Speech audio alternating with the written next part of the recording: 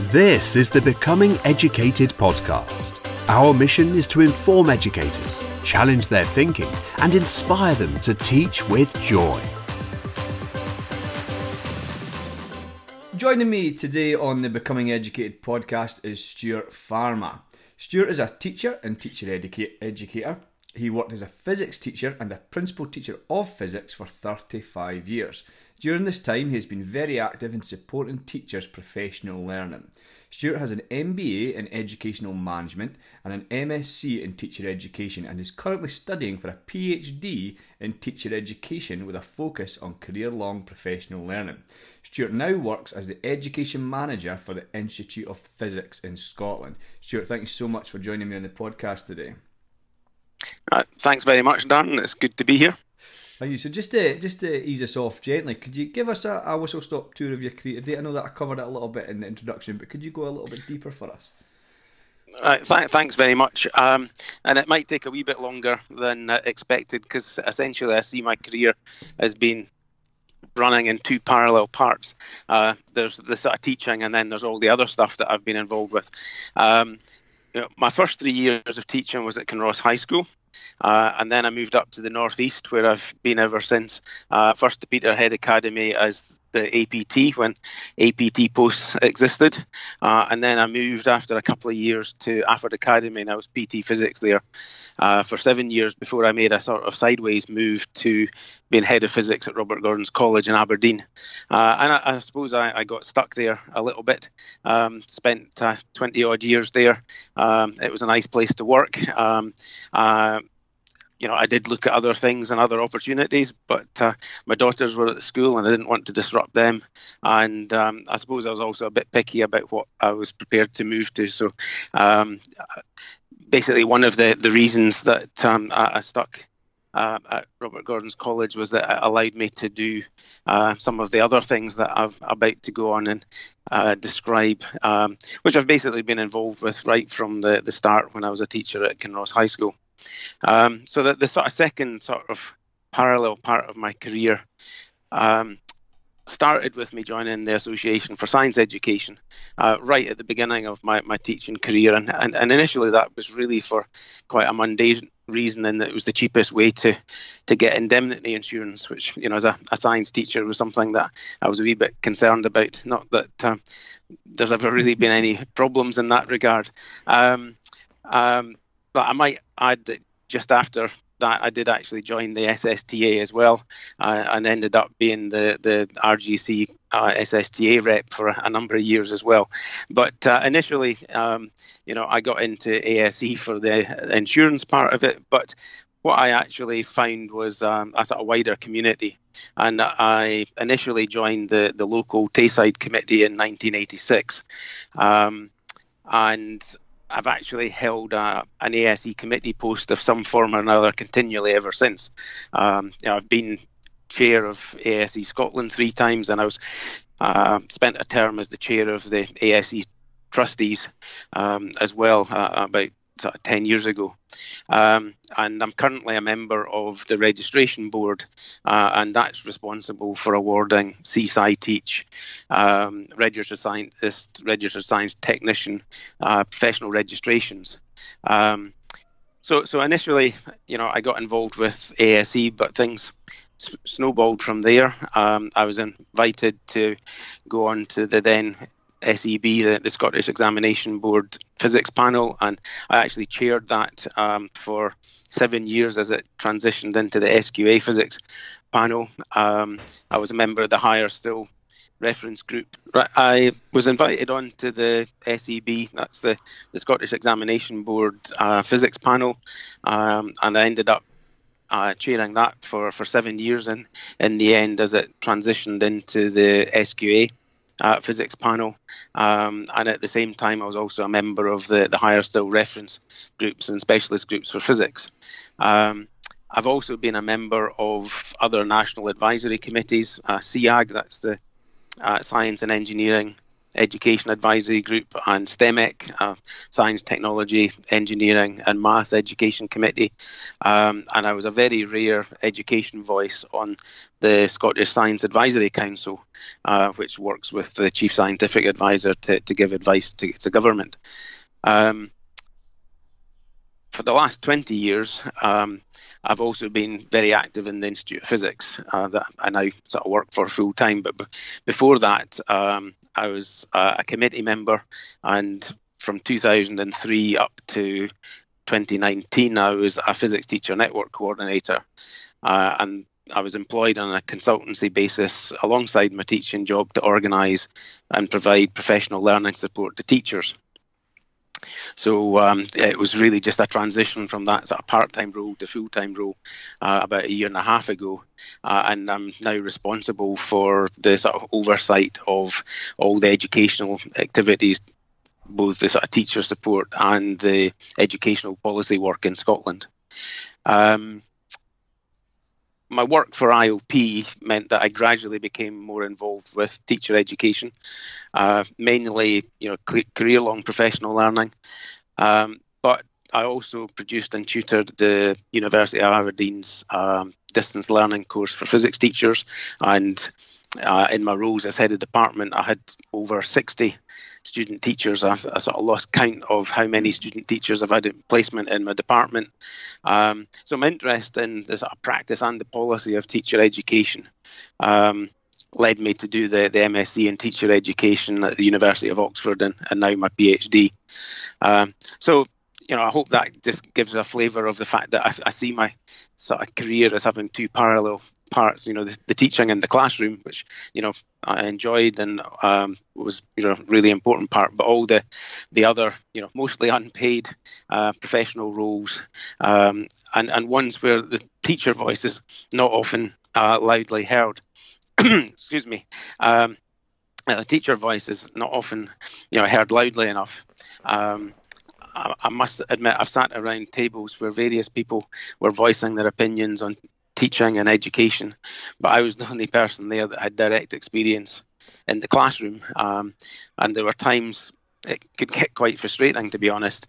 And I often only thought of the sort of perfect reply or the perfect put down once I was on the train, sitting on the train home after the meetings. So I know it's difficult for teachers to get out of the classroom, but there needs to be ways of making sure that the voice of practicing teachers are heard in policy making.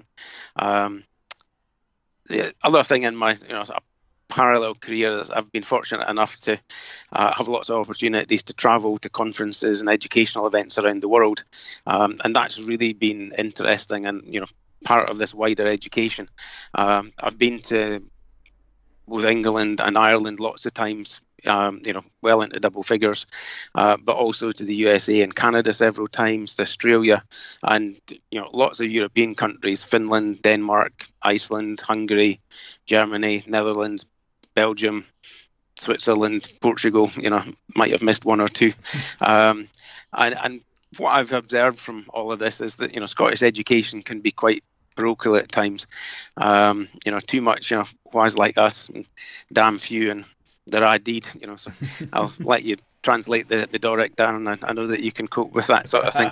But when you travel and speak to teachers from other systems, it's really easy to see that there's lots of different ways of doing things, and we don't always, I think, recognise that in Scotland.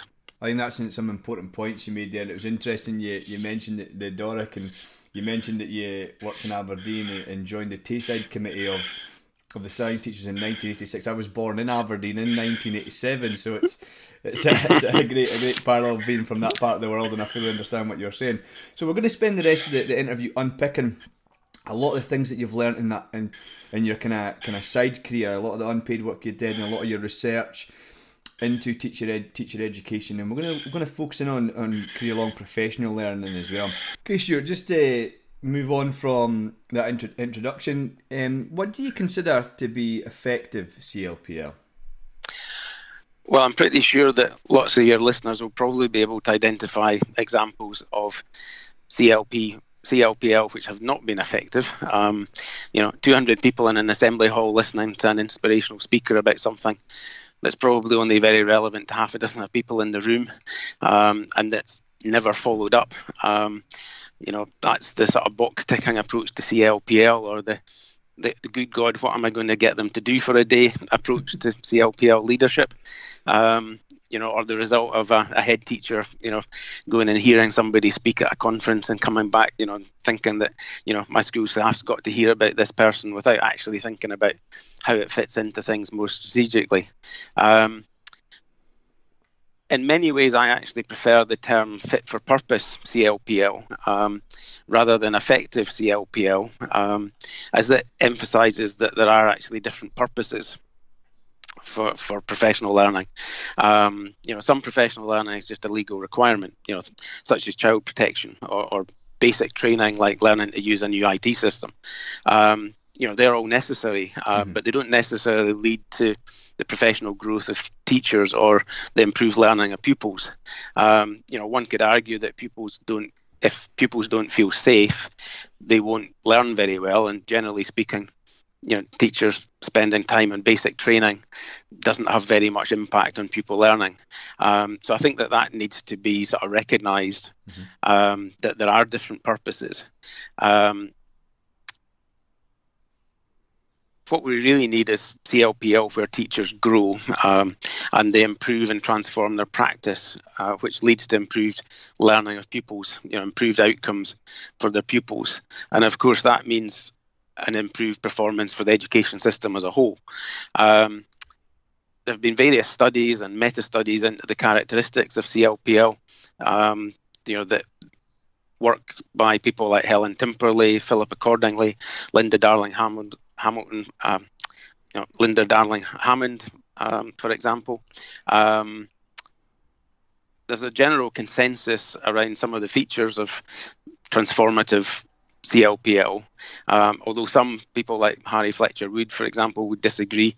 But I think that's really just about cause and effect as much as anything else. Obviously, that's very important. But I think there is a consensus about CLPL, and that it should be focused on valued pupil outcomes, should integrate knowledge and skills. There should definitely be multiple opportunities to learn and apply the learning. It needs to be sustained over a period of time.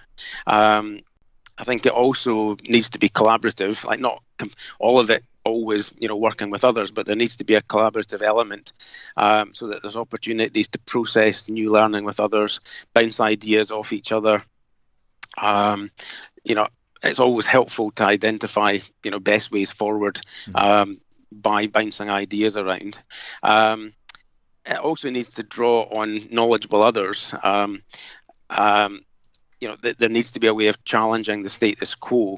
And I like the term knowledgeable others because, some people would talk about external experts, and, knowledgeable others can be external experts, but a knowledgeable other could just be the colleague in the room next door. It's, somebody that's got additional expertise that can be brought to the table. And I think this last point that I would like to emphasise is that it really does need to be supported by leadership. I think there is a limit to what teachers can do on their own, outside or despite the system. So there really needs to be, some leadership support for good professional learning. Now, how all of that's done can vary. I think that there's no single silver bullet. As Dylan Williams said, everything works somewhere, but nothing works everywhere. Or you might want to take the slightly lower brow Bananarama approach. It ain't what you do, it's the way that you do it. So things that can work well, it's coaching, various different forms of coaching, practitioner inquiry, lesson study, professional learning communities, teacher learning communities, network learning communities. But the main thing is that they're all focused on improving pupil learning. They bring the right people together. It gives teachers time to discuss teaching and learning with others, to experiment things out, and try things out in their own classes. And it needs given sort of resource and time and support from leadership, so that there, can be a consistent high prioritization So it's not just seen as a bolt-on on top of, everything else that teachers do. It's got to be, part of what being a teacher is all about. And I think in Scotland, generally, the culture around CLPL, hasn't always been very good. It's, often been quite poor. And I think the CLPL experiences of many teachers have been poor, and it's not really engendered, positive attitudes all the time. For too many, it's been a yufty and that's basically because lots of people have been forced to do CLPL on the wrong things that, they don't see relevant to what they're doing in their own teaching. It's something that just basically gets in the way of what they want to get onto, including, doing their own CLPL. And that has resulted in frustration. And, also I think teachers often feel that they don't have a voice in actually guiding and selecting their own professional learning. And unfortunately, I think that, that's the experience of lots of teachers. And if they move into senior leadership positions and they've been through that sort of process, they're then not well served to know how to organise and support good quality professional learning in their, for their staff in their schools. I think there's also a bit of a history in Scotland of focusing on leadership training as the solution to all the problems in Scottish education, rather than actually focusing on teaching and learning in the classroom. An example of that is, back in the 1990s, I was trained up as part of the national programme to deliver appraisal training, to staff. It's, what was being introduced by the then SOEID. Lots of money was spent, on that, but it wasn't directly of benefit to improving teaching and learning in the classroom. And the appraisal, which now known as the PRD process, professional review and development process, it wasn't necessarily backed up with a capacity in the system to meet the needs of the teachers, what the teachers were actually identifying as part of the process. There was also a tension between the professional learning needs of the individual teachers and the priorities of the school. So I think in the end, lots of people did still basically pay lip service to PR&D as a result, and it hasn't necessarily generated the right sort of culture around about it. More recently, the work started by SKEL has also focused on leadership, although that includes teacher leadership. But I think even that term, if teacher leadership gets in the way a little bit, then can be misinterpreted. But I think progress has been made, but there needs to be a focus on changing the culture of many in leadership positions and teachers as well, about what we can actually do through good professional learning. Support for leadership is clearly one of the key factors affecting the impact of professional learning. And I wouldn't want to diminish leadership CLPL, but I think there needs to be a rebalancing with more CLPL focused on improving teaching in the classroom. If we're going to improve educational outcomes, we need more and better quality CLPL basically. Certainly, and I echo those that follow myself and have followed other podcasts of mine. I talk a lot about how leadership is a confusing narrative we have in Scotland, and you kind of alluded to it there, that it permeates a lot of the policy and a lot of the CPD that we actually do in schools, whereas what you've mentioned there about focused on valued pupil outcomes and focusing on the teaching and learning in the classroom is perhaps where we need to get it. And it leads on to my next question to you, Stuart, and that is, what are we not getting right in terms of teachers' CLPL? Well, I think a fairly simple answer, following on from what I've just said, is there isn't enough focus on CLPL aimed at improving teaching and learning. Absolutely, I would wholeheartedly agree with that, and I think that came through quite a lot in what you were saying. But we're now going to kind of turn the tide a little bit, and I'm going to ask you about how we turn the narrative so that we do get effective CLPL. Okay, well, as I've said, we need to focus more on improving teaching and learning. That's the core business of schools. It's the quality of teaching, whether that's in the classroom or online. As we've had it just now, that impacts pretty much on every educational outcome you would care to measure. There's lots of rhetoric about this, from John Swinney as the Secretary State for Education, right down. But it must be followed through. It's got to be more than rhetoric. Despite the positive rhetoric, there's lots of pressures on the system acting in the opposite direction. Performativity, accountability, rather than creating the teacher agency and the transformative professionalism that I think we all want to see. Teachers need to be supported to teach better. Some would say that teachers just need to be left to get on and do their jobs, but I think that's far too simplistic as well. Just giving teachers autonomy to get on and do their own thing isn't the answer either. Teachers need to be able to focus on teaching. That's the core of their job, but it needs to be done in a supportive culture and an environment where they collaborate with colleagues, have good access to good quality, relevant, CLPL, and that's seen to be part of a core part of the job of being a teacher, not just a nice bolt-on. Andy Hargreaves uses the term collaborative professionalism. At the heart of that is more teacher autonomy in terms of top-down system accountability and the pressures, from the top, but actually less autonomy from your immediate colleagues and those working in similar contexts. And that will bring a change of accountability too, more accountability from within and from your immediate community, rather than, from on high, whatever or whoever they might be. You've recently had Bruce Robertson on your podcast, and I think that was a really good example, which is showing how getting the culture right in a school with a firm focus on improving the teaching and learning, in a collaborative shared environment can really make a difference. But it's not happening in every school. Another really good bit of evidence is the work that Kraft and Pappy have done on the professional environment of a teacher and how that can impact both on their own professional growth and the attainment of their pupils. The important part of Kraft and Pappy's work is that it does actually show that it makes a difference to sort of pupil outcomes. So teachers working in a good professional learning environment are more likely to develop what Berliner calls adaptive expertise.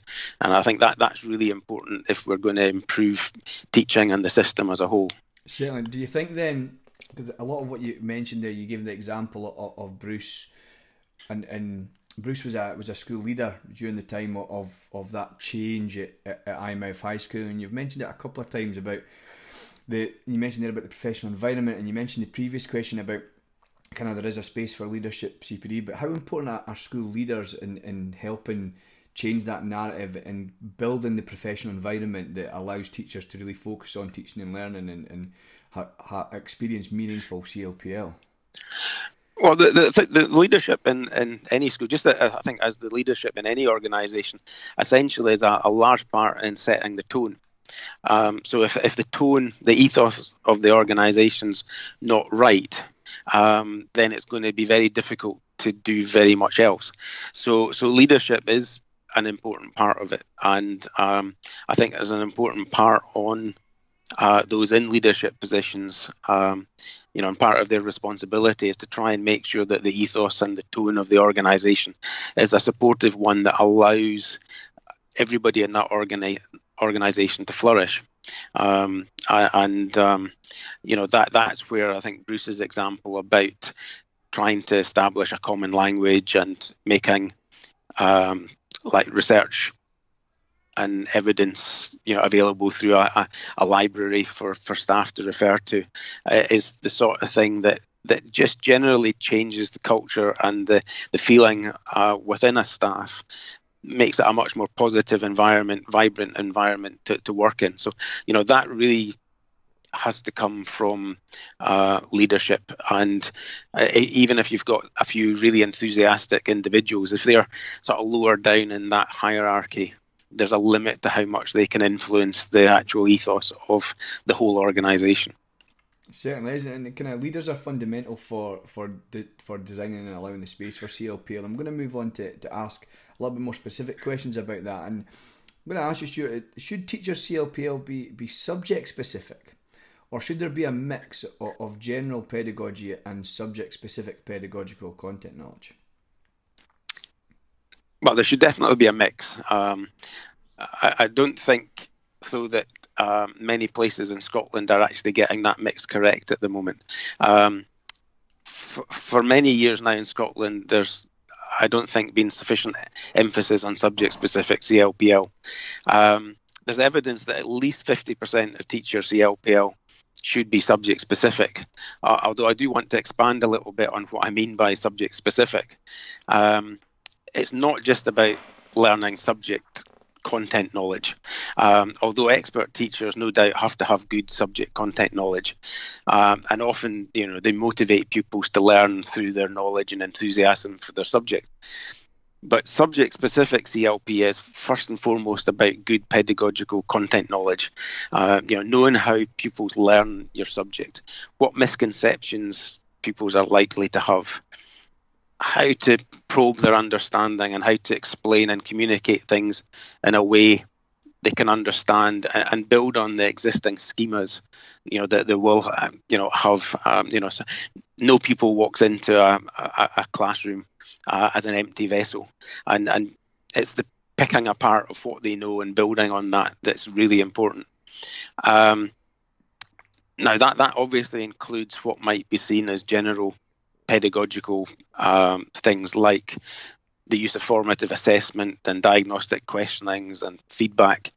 But the problem is, if these things are presented in CLPL in too generic a way and not using good examples within the context of the teacher, it becomes difficult and time consuming for a teacher to transfer the generic pedagogical concepts into their own context. So basically this doesn't happen. Busy teachers don't have time to do that. A good example that I can use for that was that, 2 or 3 years ago when I was tutoring on the University of Aberdeen PGDE, and I was at a session where one of the other tutors from a business studies background was leading a session on assessment and formative assessment, and it fell a bit flat because he had tried to introduce examples from the other subjects of the students that were there, and the physics examples that chosen were just not appropriate. I also had a very similar experience when I was preparing a session on diagnostic questions for a Pedagogue event that I presented at. What I attempted to do was to adapt the presentation that I had written for physics teachers and to adapt it for a general audience. And basically I tried to do it, but I just couldn't do it. And I eventually gave up, and in the session I just used the physics and science examples that I had used when I had previously presented it to physics teachers. I'm an experienced physics teacher. I think I know my subject well. I know the sorts of things pupils have difficulty with, in my subject. I can write questions designed to identify and address these particular problems, and I can explain my decisions and choices that I make about, why I would write a question in a particular way. But I don't know enough about teaching other subjects to be able to do that, and I couldn't write questions in other subjects for the pedagogue session, and certainly not well enough to stand up in front of a group of other teachers and talk about it. Certainly that kind of, sorry to interject there, that kind of rings a lot true in terms of my own learning and what I'm learning about developing expertise, and it's very domain specific.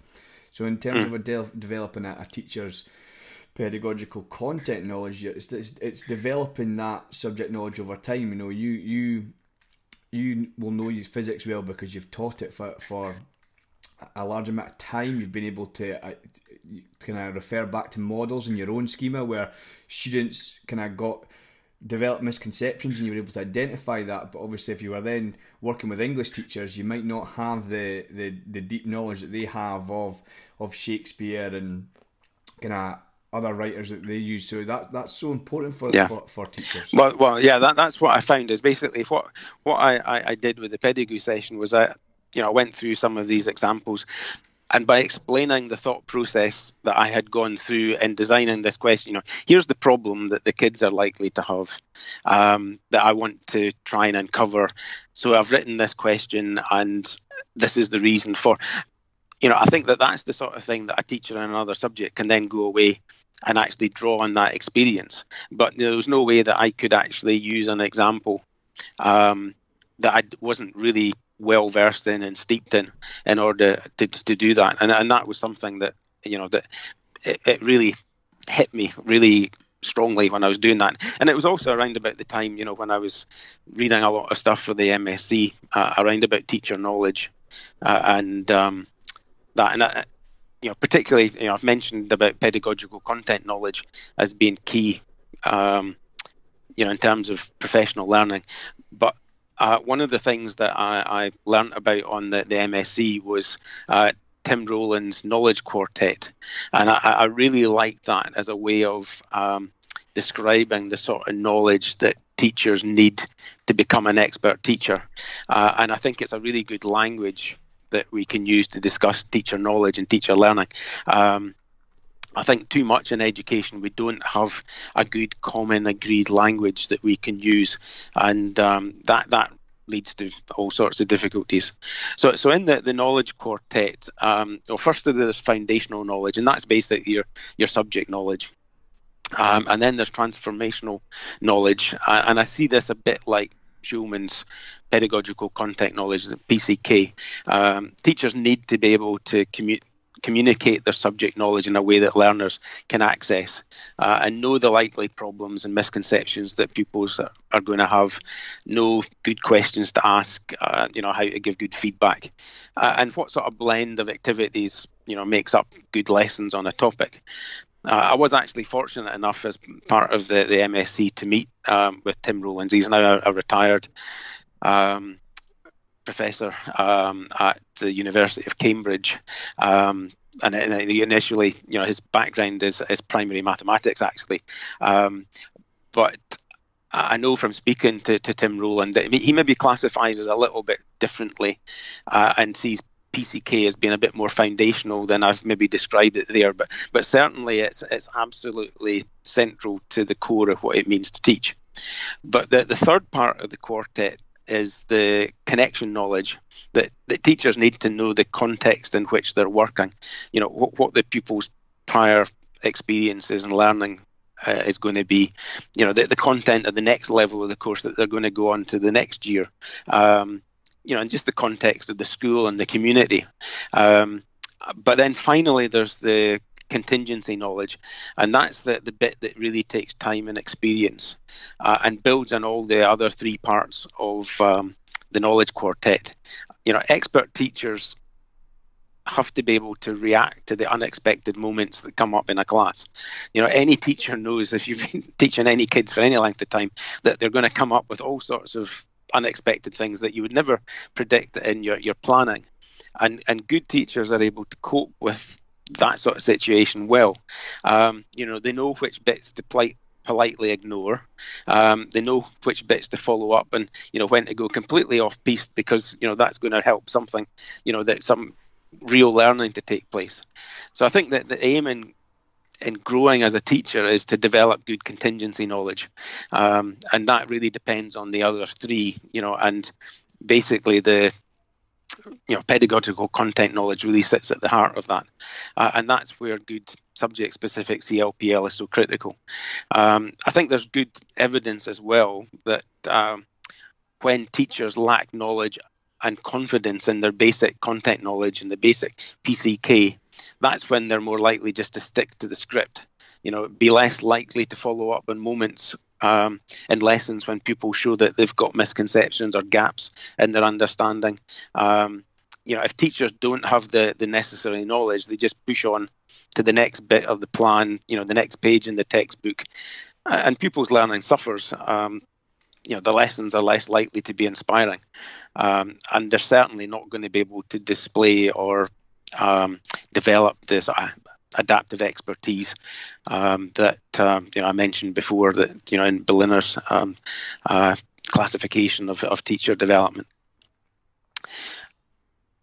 I don't think we've really had a good discussion around lots of these basic things. What it means to be a teacher in Scotland. And I do see discussions like this taking place elsewhere, although sometimes that can be really polarised and unhealthy. The prog versus trad arguments in England, I think they're despair of them at times. I've come to the conclusion that good explicit instruction, and that's definitely not passive lecturing as its opponents would advocate. It's all about teachers planning good sequences of learning with lots of clear explanations, good questioning, good feedback, practice worked examples. Likewise, good guided inquiry, and it's not FOFO or FOFO teaching, and the second FO is find out, just if anybody's wondering about that term. It's not open, unguided discovery learning. Discovery learning and open inquiry were widely discredited, years and years ago. I also, in my career, lived through the process science movement of the late 80s and early 90s, which was generally a disaster. Good guided inquiry involves carefully thought through teaching sequences, good teacher explanations and questions. It's not that different from good explicit instruction. It's just good teaching. I think the balance also, of course, depends on the age and stage of the learner and how novice or expert they are. And, more explicit instruction to novices, more guided inquiry to more expert learners. But all of the argument about this is just an example of not having a good common language, and that too much, especially on social media, you've just got people shouting past each other, and it's not helpful at all.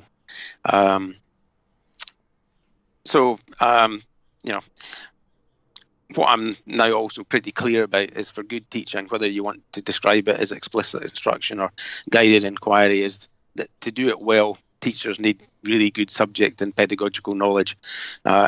It's almost ironic in some ways that, for good child-centred learning, it's actually really important that the teacher has really good subject and pedagogical knowledge, especially the PCK. Sort of too often people have mixed up the theories of learning with theories of teaching, and they're very different things. So good subject-specific CLPL needs to include lots of what might be sometimes seen as fairly general pedagogical things, but I would argue firmly embedded in a subject-specific context. And the way that, because that's basically the way that you have a decent chance of getting teachers to try things out, adapt to practice, and hopefully change their habits of mind. That way you're going to get truly transformative CLPL, not just a good experience for a day that goes nowhere, but if you're lucky you've got a good decent lunch out of it. It goes back to the first item on Helen Timper's list of her 10 characteristics associated with positive impacts. It's CLPL focused on valued pupil outcomes. As a physics teacher, I want pupils to understand and perform better in physics, and I'm sure as a PE teacher, you want the same for your pupils in PE. As a physics teacher, I can see how things developed and tried out by other physics teachers might impact on my teaching.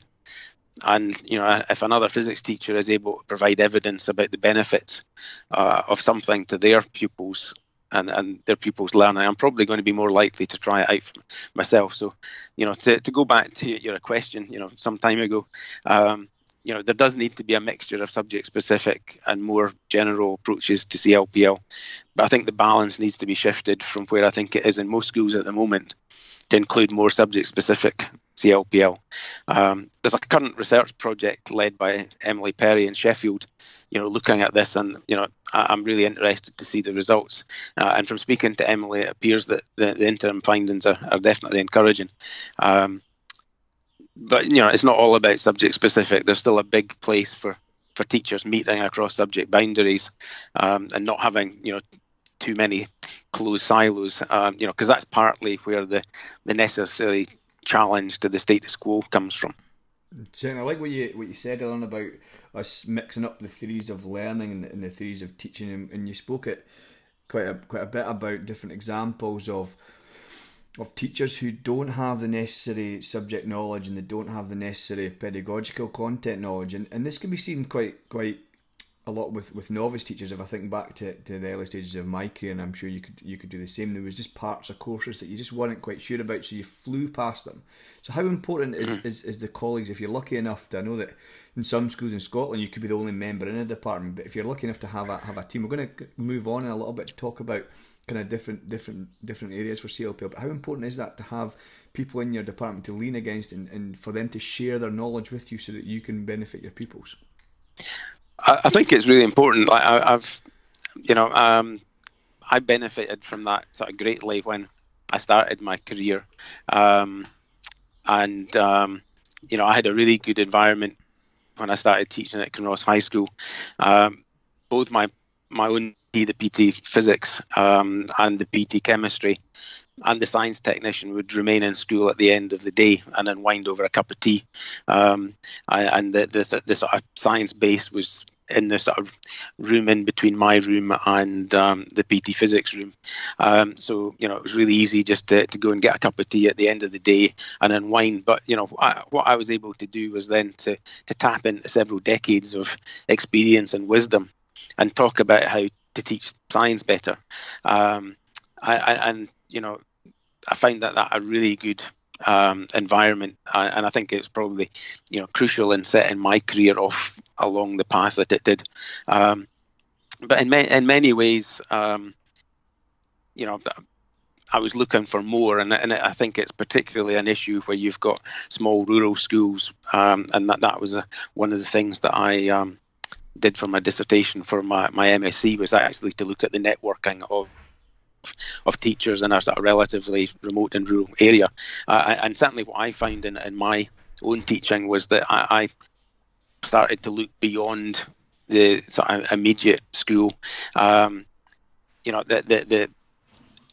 got excellent support from my close colleagues, but I can't remember any other useful CLPL being provided by the school or local authority. So, I attended an ASE Scotland annual conference in my first year of teaching, and that was where I found a group of people interested in improving the teaching of science, and access to speakers and presenters talking about things that, I could do to change what I was doing in my classroom. It was access to speakers that I could never get access to in my school. And that was a long time before social media, started to open things up. So I think subject associations can play a big role in teacher CLPL. They provide a forum and a framework for teachers to come together and collaborate. And they've had that role for a long time. Like ASE can trace its roots back to 1901. The IOP is actually celebrating its centenary this year. But they're a sort of third sector body that haven't always fitted in or been welcomed into the wider educational system. I suppose the fact that they have lobbying and professional voice roles as well as teacher support roles and are independent organisations mean that some in power have seen them more as a threat at times rather than a supportive partner. But I really think that if you get involved in a subject association, it maybe requires a bit of teacher agency and confidence to get involved in the first place. But being involved actually promotes teacher agency, and you can get a lot out from it. I think one of really good example of a subject association getting it right is the IOP Teacher Network. Now, I realise that I'm slightly biased on that front, perhaps, but it did start nearly 20 years ago now, and was based on the model of providing some funding to a small number of experienced practicing physics teachers to provide support to other physics teachers in their area. Initially they were called coordinators, now they're called physics coaches, and that shows how the actual role has evolved as we've learned more. They might be paid the equivalent of, say, 10 days per year to provide support, which might be twilight sessions or in the evening or on Saturdays. I was one for many years. And I'm now the person responsible for managing the team of coaches in Scotland. I'm the sort of project manager for the Scottish Physics Teacher Network. And And the success of this sort of way of doing things, is because it draws on the experience and the expertise of practicing teachers, who know what the issues are that physics teachers are having to face at any given time. But the nature of the role they have, it attracts the sort of people who are likely to be some of the most engaged in finding solutions to the problems and are, best placed to help colleagues.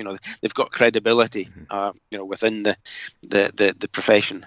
So it does take a bit of central support and training and coordination, which, we provide at the IOP, and that improves their ability to support other teachers and the reach to do this.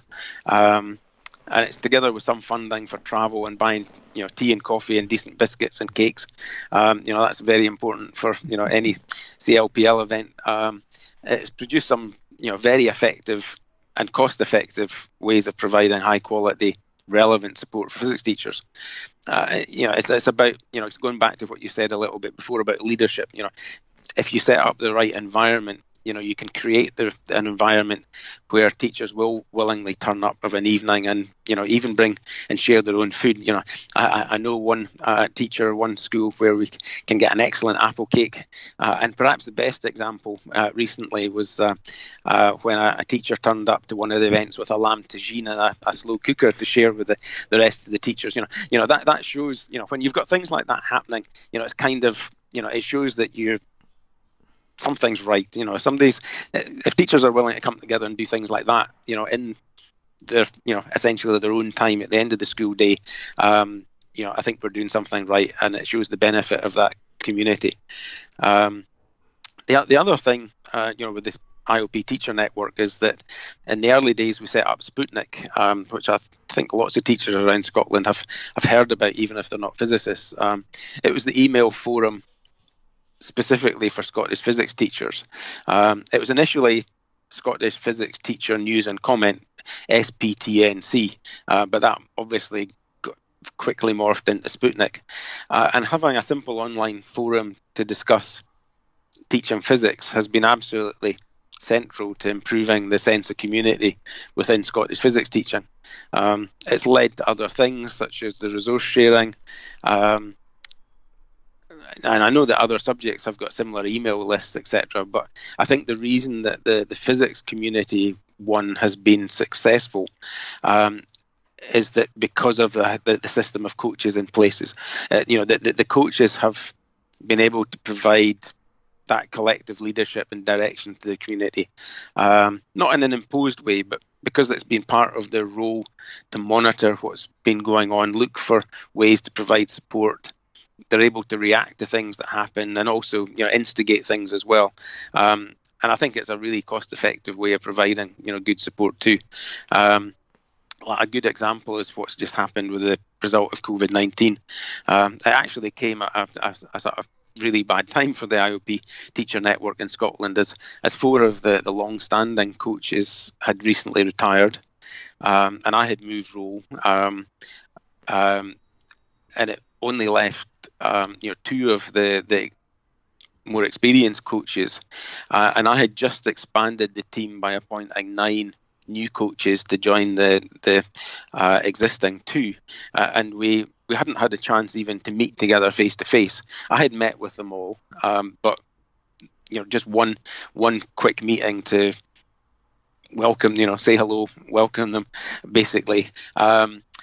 But we hadn't had any chance to do any induction or training or the sort of normal support that we would expect. However, using video conferencing and we set up a Google Classroom and other things, that coach team came together brilliantly and responded to the needs of teachers. So between Easter and the summer, we ran 25 online sessions, delivered over 1,000 teacher hours of CLPL. We reached teachers in every local authority. That's one of the big benefits of going online. We were frequently joined by teachers from across the rest of the UK and Ireland, and beyond. I know that end of session evaluations aren't always the best indication of, impact on pupil learning, but, the end of session evaluation responses have been great. They averaged 4.8 out of 5 for both the quality of the sessions and the usefulness. And, these are sort of figures that you would die for, in terms of teacher professional learning. So some of the IOP online sessions this last term have been on topics like teaching forces or teaching earth and space, where the focus has been very much on the pedagogical content knowledge needed to teach a small part of that physics topic. For example, the forces one focused on how to use force arrows and the common misconceptions around falling objects.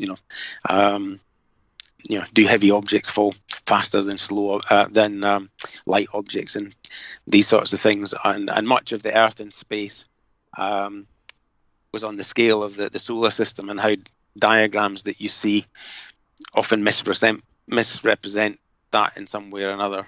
And of course there was ideas about how to address these problems, and simple activities. I was dropping, from a PE perspective, I was dropping things like golf balls and table tennis balls and badminton shuttlecocks and things to see how they would fall, looking at the gravitational force and the air resistance force, and using these sorts of things to explain what was going on. But there was other sessions that we ran on things like diagnostic questions, using Microsoft Teams, using Sway, cognitive load theory, using branching forms, creating and using video. There was 20 odd sessions in total, but I would argue that all of these sessions were subject specific. Even the ones like using Microsoft Teams or Sway, because all the examples that were being used were in the context of teaching physics. So lots of generic things, but in a readily accessible form for teachers. So, being able to put a program of support like that together at short notice, shows what can be achieved with a little bit of support provided to the sort of people who have the experience and expertise, who would generally want to provide good professional learning to their peers, but they just need a forum and a bit of help, a bit of project management, some basic funding to make it happen. There's a limit to what teachers are prepared to do for nothing. But it's amazing what can be achieved for very little cost if you build the right sort of culture and environment. And, I think subject associations can be a vehicle for doing this. I'm sure it probably the same could be said about you producing your podcast. I'm sure it costs you time and money to do, but I'm sure you feel that you're getting some benefit out of it. Otherwise you wouldn't be doing it. But, there must be a limit to what you can or, won't do. And, subject associations largely operate on a volunteer input, but they give the sort of framework and community that allows people to contribute and get their voice heard by a wider audience. I think one of the great things is that a subject association sort of works in this sort of middle space, allowing connections to be made across a community by giving a forum for people to volunteer and contribute to the greater good. A good, vibrant association should be able to do this well and avoid becoming a clique or an old boys club. There are dangers, but that can result in stagnation or alienation. But a good subject association should be able to avoid that. And I think there is demand, on the ground for that sort of support. I think the rise of Pedagogue and Research Ed, in recent years, shows there's a demand for good quality grassroots teacher-led CLPL, and it's not being provided by the formal system. So I think there is a role for subject associations, a really important part of the mix, and it can allow for genuine teacher agency and empowerment.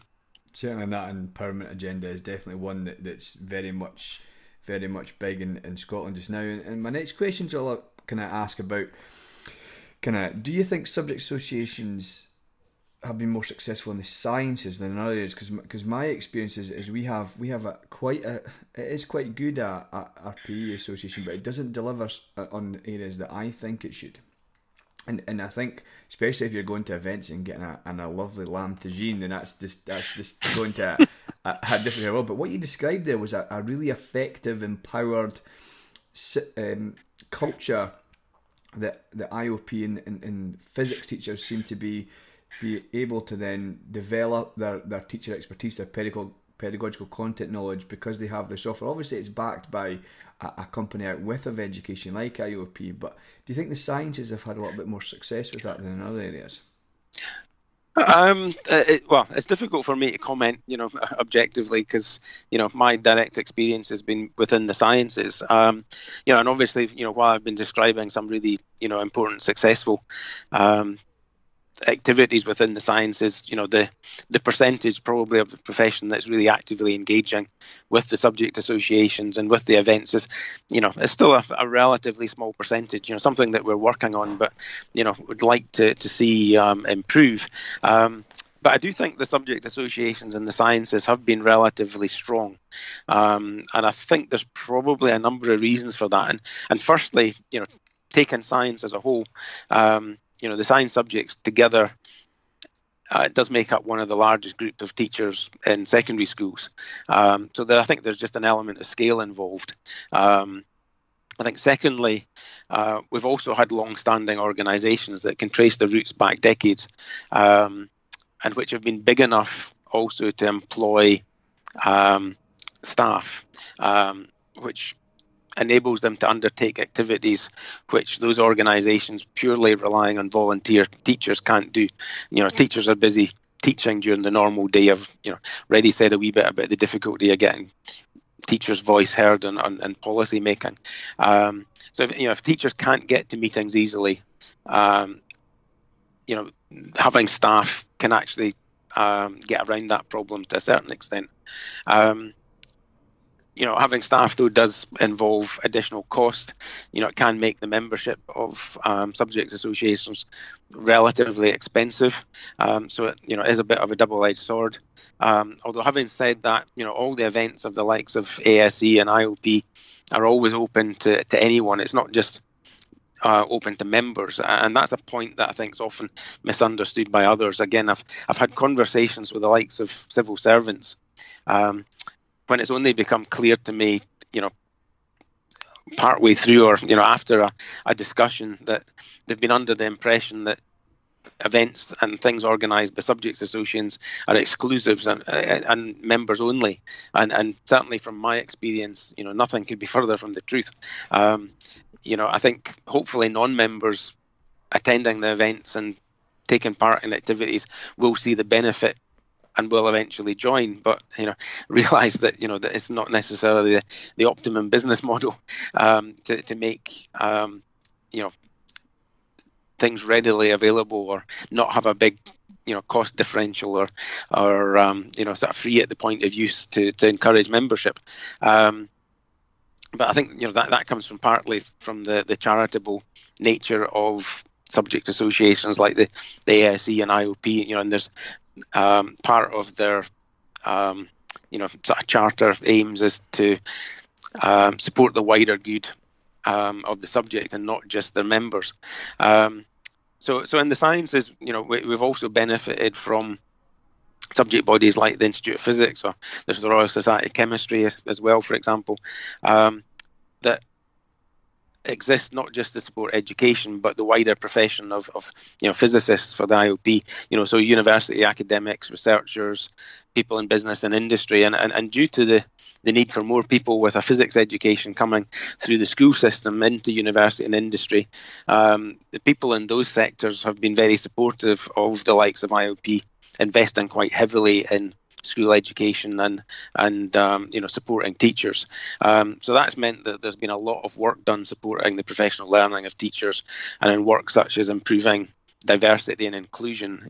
Another good example there is that IOP ran the pilot project with funding from Skills Development Scotland on improving gender balance in Scottish schools, and through the impetus that came from physics, so that was aimed right across the curriculum, and the successful IOP pilot that was absorbed into Education Scotland and expanded into what they now call the Improving Gender Balance and Equalities team.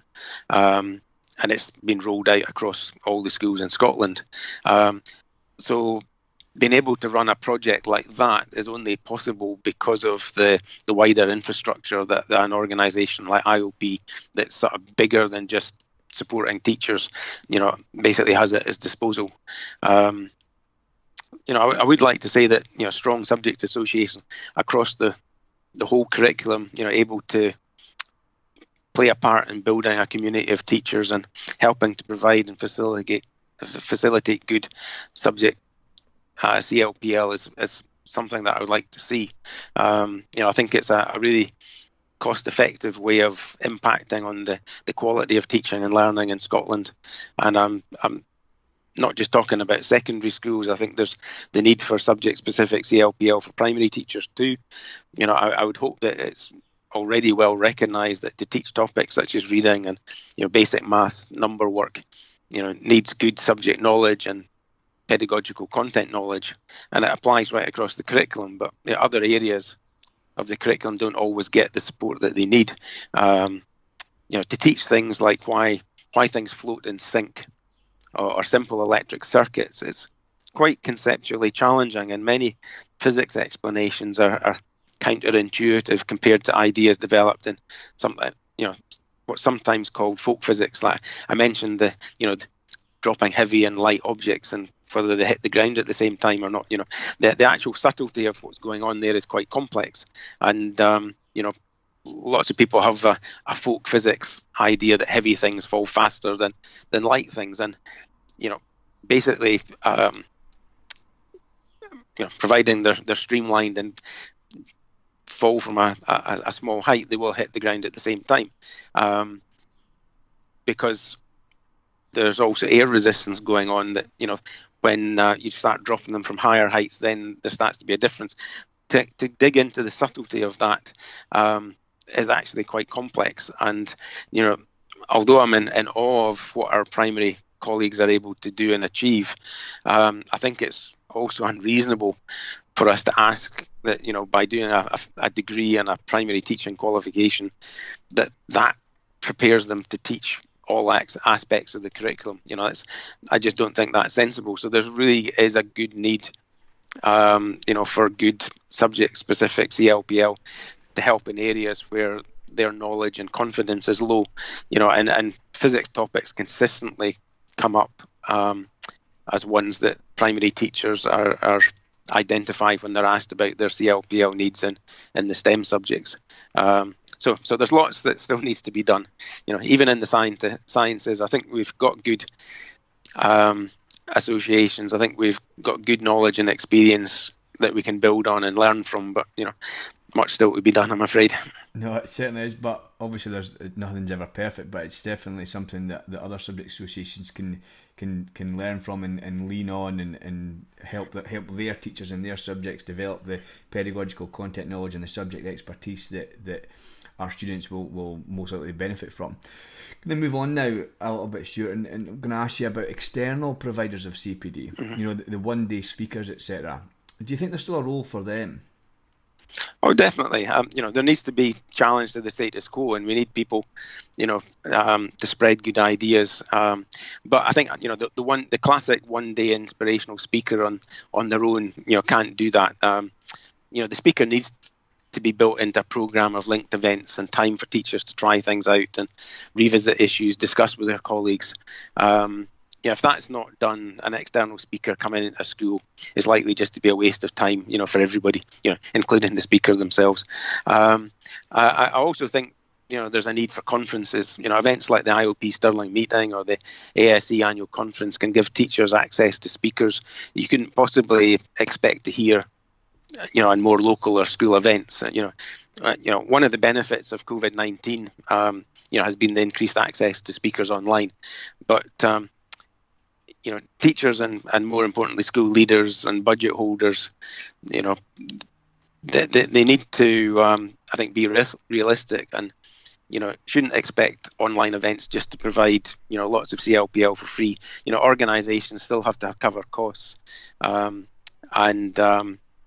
just as there is for face-to-face conferences. So, I think there is still need for that sort of for conferences and things, whether they're online or face-to-face, because it does give access to speakers and expertise that you couldn't normally get, on a more local basis.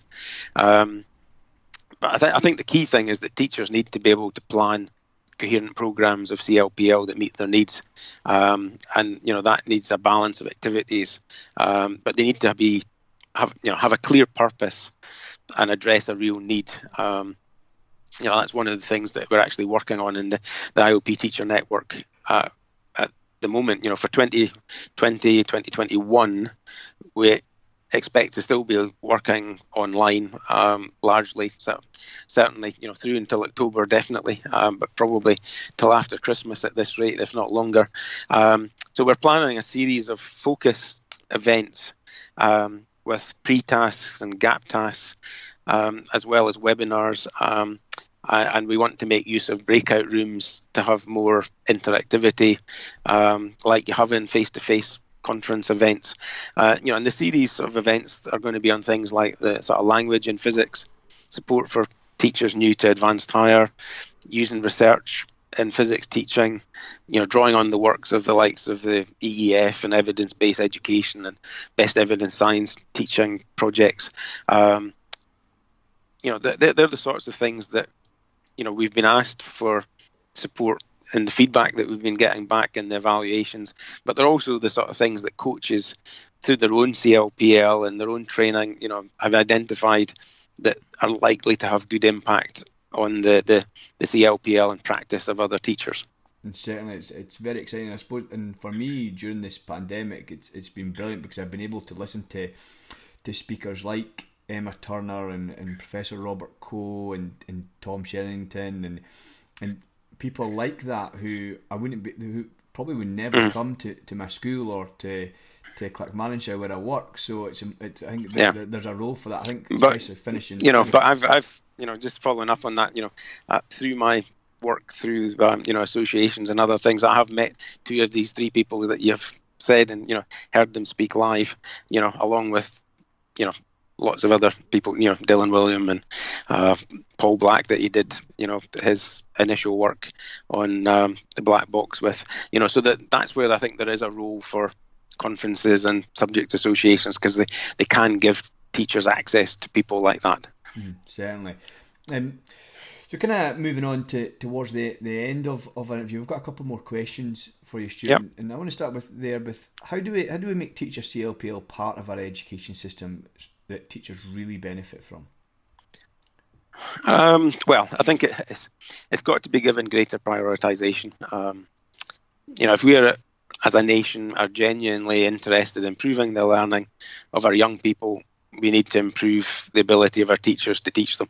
That means teachers need to focus on improving the quality of teaching and not be distracted by admin tasks or continual minor changes to SQA assessment arrangements. These are all just things that take time and effort away from the core business. We need to turn the rhetoric of empowerment into reality. Certainly, and you've mentioned once or twice already the core business of teachers, and I think that's what needs to be prioritised. Our core business is providing excellent learning and teaching to the young people, and that really improves outcomes for them. So I totally agree with that. Can I ask you then, what do we currently get right that is worth celebrating?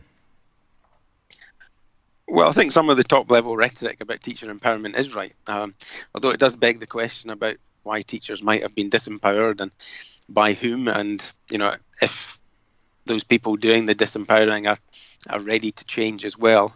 But I think part of the problem for teachers to be empowered is there needs to be a reasonably consistent and shared vision through the system, and sufficient support in place for that to be realised. And I don't think the implementation of CFE and the various other policy developments has provided that.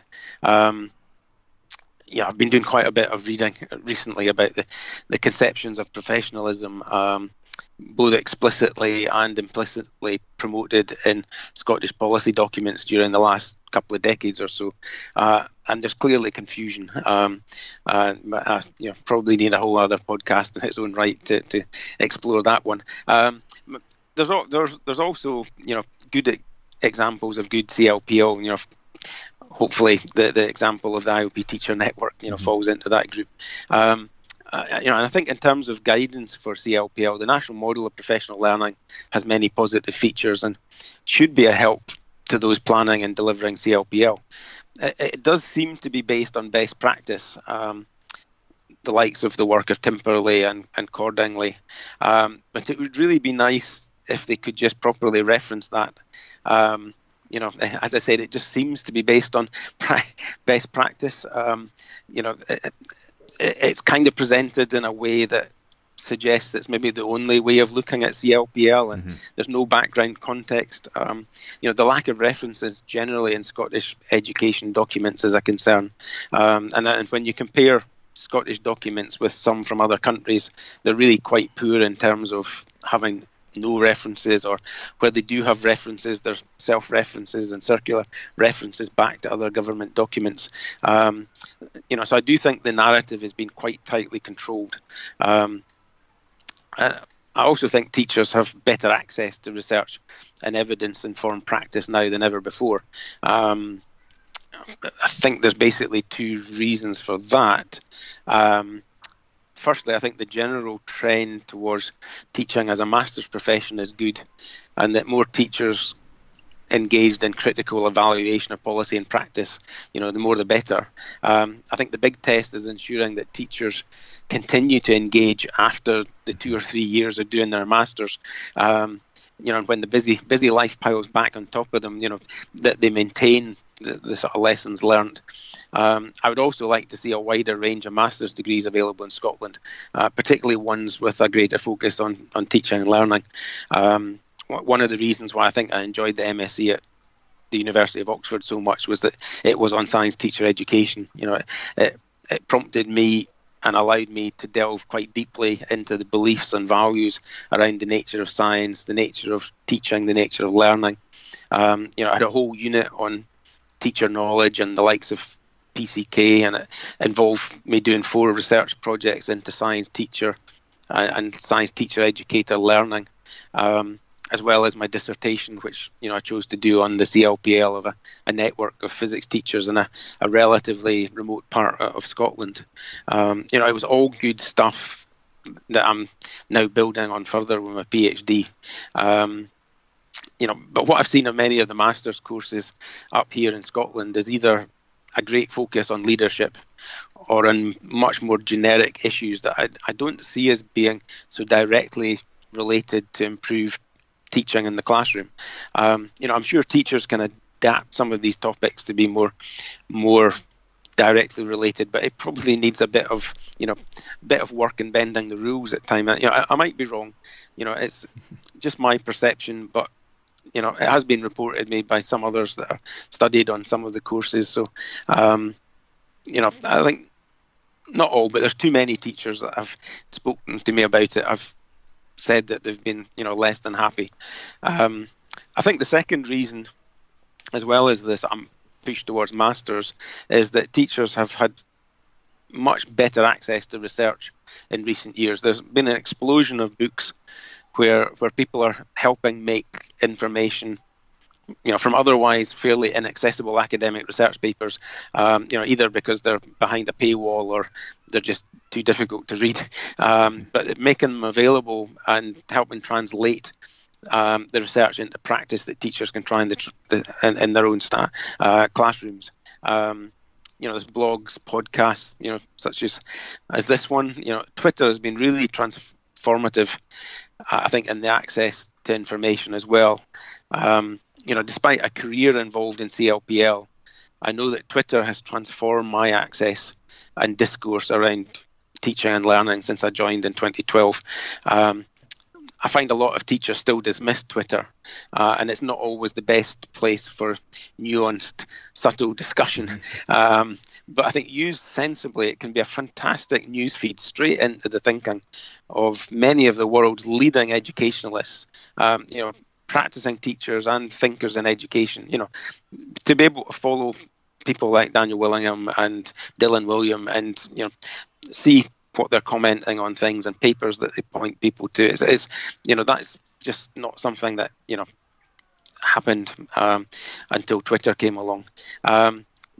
Teachers still need to take a critical approach to using Twitter and avoid repeating the pitfalls like learning styles and brain gym, for example. But some of the teacher tap survey results I've seen recently in particular, show there's still some way to go.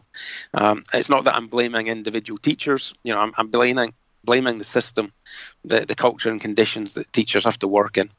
Certainly, that's the system and the cultures that we work in. They give rise to the edumyths that the research community is doing a lot of work to try and rid our system of them. But I totally agree in what you say about Twitter. It's not kind of a space that sometimes very nice at times, but it's definitely, for me, it's been a space where I've been able to just get access to, as you say, the thinking of great people and what they're working on, and they often provide their literature for free through a link on Twitter as well, which means you can access that as well. So just to kind of finish up the interview section of the podcast, Stuart, how do we sum up and ensure then that we have good quality subject specific learning which focuses on teaching and learning? Well, I do think we need still to promote a culture change. It does need a bit of resource in the right places, prioritising things a little bit different, not just new resource. There are examples of good practice in Scotland, excellent examples from elsewhere as well. I think there's much wrong with education in England. I'm very pleased to be on this side of the border. But there's a general level of debate around many issues, including CLPL down there, that's regrettably missing up here. The work of organisations such as the Teacher Development Trust is really quite informative. David Weston, the TDT chief executive, has also advocated that teachers join subject associations as a mean to access subject-specific, community journal newsletters and experts at conferences, etc. The recent report by Rob Coe and his colleagues at Evidence-Based Education is another really good example of the sort of work that I just don't see happening up here. And I think we do need to try and promote things like that, because I think there is a really good case for investing in CLPL. The effectiveness of individual teachers makes a large difference to people's learning outcomes. And teacher effectiveness can be increased substantially by in-service professional learning. And although CLPL may sometimes be seen as expensive, and a sort of non-core element of running a school, compared to all the other things that you can do to raise attainment, it's extremely, cost-effective. So I think that there is a case for subject-specific CLPL, and it's likely to have the most direct impact on changing the practice, and the habits of mind. It's changing that culture. That's, I think, really important within education. Brilliant. And recently I interviewed David Weston as well for the podcast, which will be out soon. So and he shares a lot of the ideas that you've shared here in the interview today. So thank you very much for that. And brings us to the end of the interview section, Stuart. But before we move on to what I call my final three, which are the questions that I ask every guest. But before we do that, can you share with listeners where they could find out a little bit more about with you and perhaps engage with you and comment on and feedback to you some of the things we've discussed today? Well, my main access and the social media, etc., is through Twitter, and that's at Stuart Physics. So really that's the main way that people can follow what I'm up to, and it is a fairly a professional news feed. You will get occasional things about vegetables and about motorbike racing, but most of the time it's about education. So I think at Stuart Physics is probably the best place to catch up with me. I don't have a book to promote or anything like that. I've got a couple of book chapters coming out, but they're relatively niche things, so I won't comment on them. Brilliant, thank you so much, Stuart. So my first question in the final three is incidentally about a book. So what book or text has had the biggest impact on your teaching career? Well, I think for this one I'm going to have to go down the same route as several of the other previous guests and go for more than one, I'm afraid. A wee bit of context for the first one, and that was in the spring of 2016. I went to my first Research Ed conference. It was actually one on maths and science at the University of Oxford, and that was before I started doing the MSc in Oxford, and it had several great speakers, and again, this is an example of the sort of benefits of conferences of that type. I heard Robin Miller from the University of York and James De Winter from the University of Cambridge. Jana Weinstein, who was one of the learning scientists at the time. But I also heard Nick Rose speak, and that prompted me to get the book that he wrote along with David Dido, What Every Teacher Needs to Know About Psychology. And I'm referring to that basically because it was a bit like a gateway drug, I suppose. There was a lot of things happening on Twitter and about cognitive science and cognitive psychology, and I found it, especially the first half of it, full of things that when I read, I immediately could link to things that I'd experienced in my teaching, and it was kind of why I had done things that hadn't worked well. I realised that there was actually well recognised in research reasons behind that, and I found a lot of answers, and it was also well referenced. So going back to my comments about Scottish government documents, the book was really well referenced, so I was able to follow up on various things, and it really made me wonder why at that time I'd been teaching for 30 years, I'd been really well engaged in professional learning, but I was reading all of this stuff that had been around often for a long time, that I just hadn't come across, and it was kind of there was this disconnect between 3 decades of experience and then all of this new stuff that was kind of just blowing my mind. So it's kind of got a special place for me in that, as I say, it was that kind of gateway drug.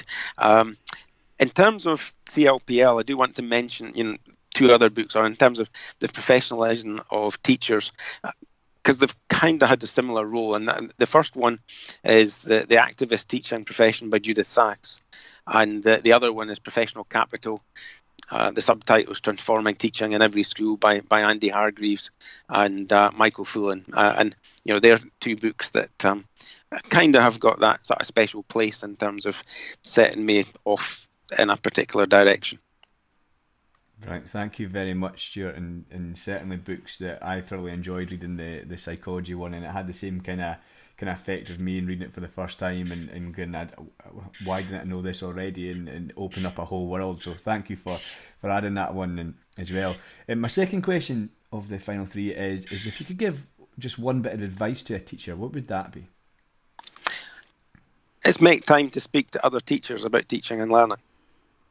As I said earlier, as a sort of young, naive, definitely not very worldly wise probationer, I benefited from, really gratefully from speaking, on a pretty much daily basis to 2 experienced colleagues, 2 PTs, and I'm pretty sure that, most of the time they actually enjoyed and found it refreshing to be asked about things and speaking to me too. So I do think, that it works both ways, and it's a way of keeping fresh as a more experienced teacher, and the first 3 schools that I taught in had sort of semi-open plan arrangements, so I was seeing colleagues teach was quite naturally, and when I moved to a school where there was rooms off a corridor, that was really much harder to do.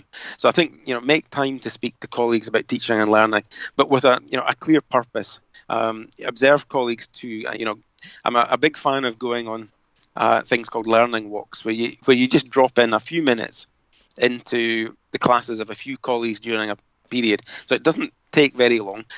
You need to get permission, from them to do it. Don't just drop in unannounced, but do it regularly and frequently. And it's amazing what you'll see and learn, and the conversations and deeper learning it can stimulate. The conversation, the follow-up conversation in staff rooms and things afterwards. So it doesn't need to take very long, but it does need a bit of prioritization and commitment to make it happen. And again, it all, I think, helps build that supportive culture, but it needs a supportive leadership culture to help do that. But speaking to colleagues, within your school, and obviously, within a subject associations, good idea too. Certainly is. Thank you very much. And it brings us to the final question, Stuart, and it's one that really fascinates me, and the wide variety of responses that I get from my guests. And it's, what do you think most gets in the way of just great teaching in our classrooms? I think I can sum it up by saying the performativity and accountability culture in education, and the lack of trust in teachers. I was listening to your podcast that you did with David Dido just recently, and he just said the word leadership. But I haven't come across anyone in school leadership who wants to do a bad job. And they're caught in the middle often, and feeling tensions being pulled in lots of different directions. However, there is a collective culture of accountability, bureaucracy, micromanagement that gets in the way of good teaching and learning, and that often frustrates and demotivates teachers. There's a fear about doing things wrong, even if no one's watching. You won't be able to see me doing inverted quotation marks about people watching. There often isn't, but there's that sort of fear in the system.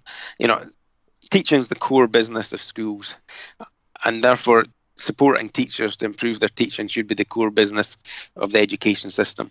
But at the moment, it's just too much of an afterthought. I think that's a wonderful way to end, and kind of further emphasising that the core business of our schools is that teaching and learning. So brings to the end, Stuart. So I'd like to thank you very, very much for giving me your time during the summer holidays, and for providing such wonderful insights throughout the podcast. So thank you very much. Okay, thank you, Dan. It was always good fun to speak to another teacher about making teaching and learning better. Okay. Thank you for listening to the Becoming Educated podcast. Until next time, teach with joy.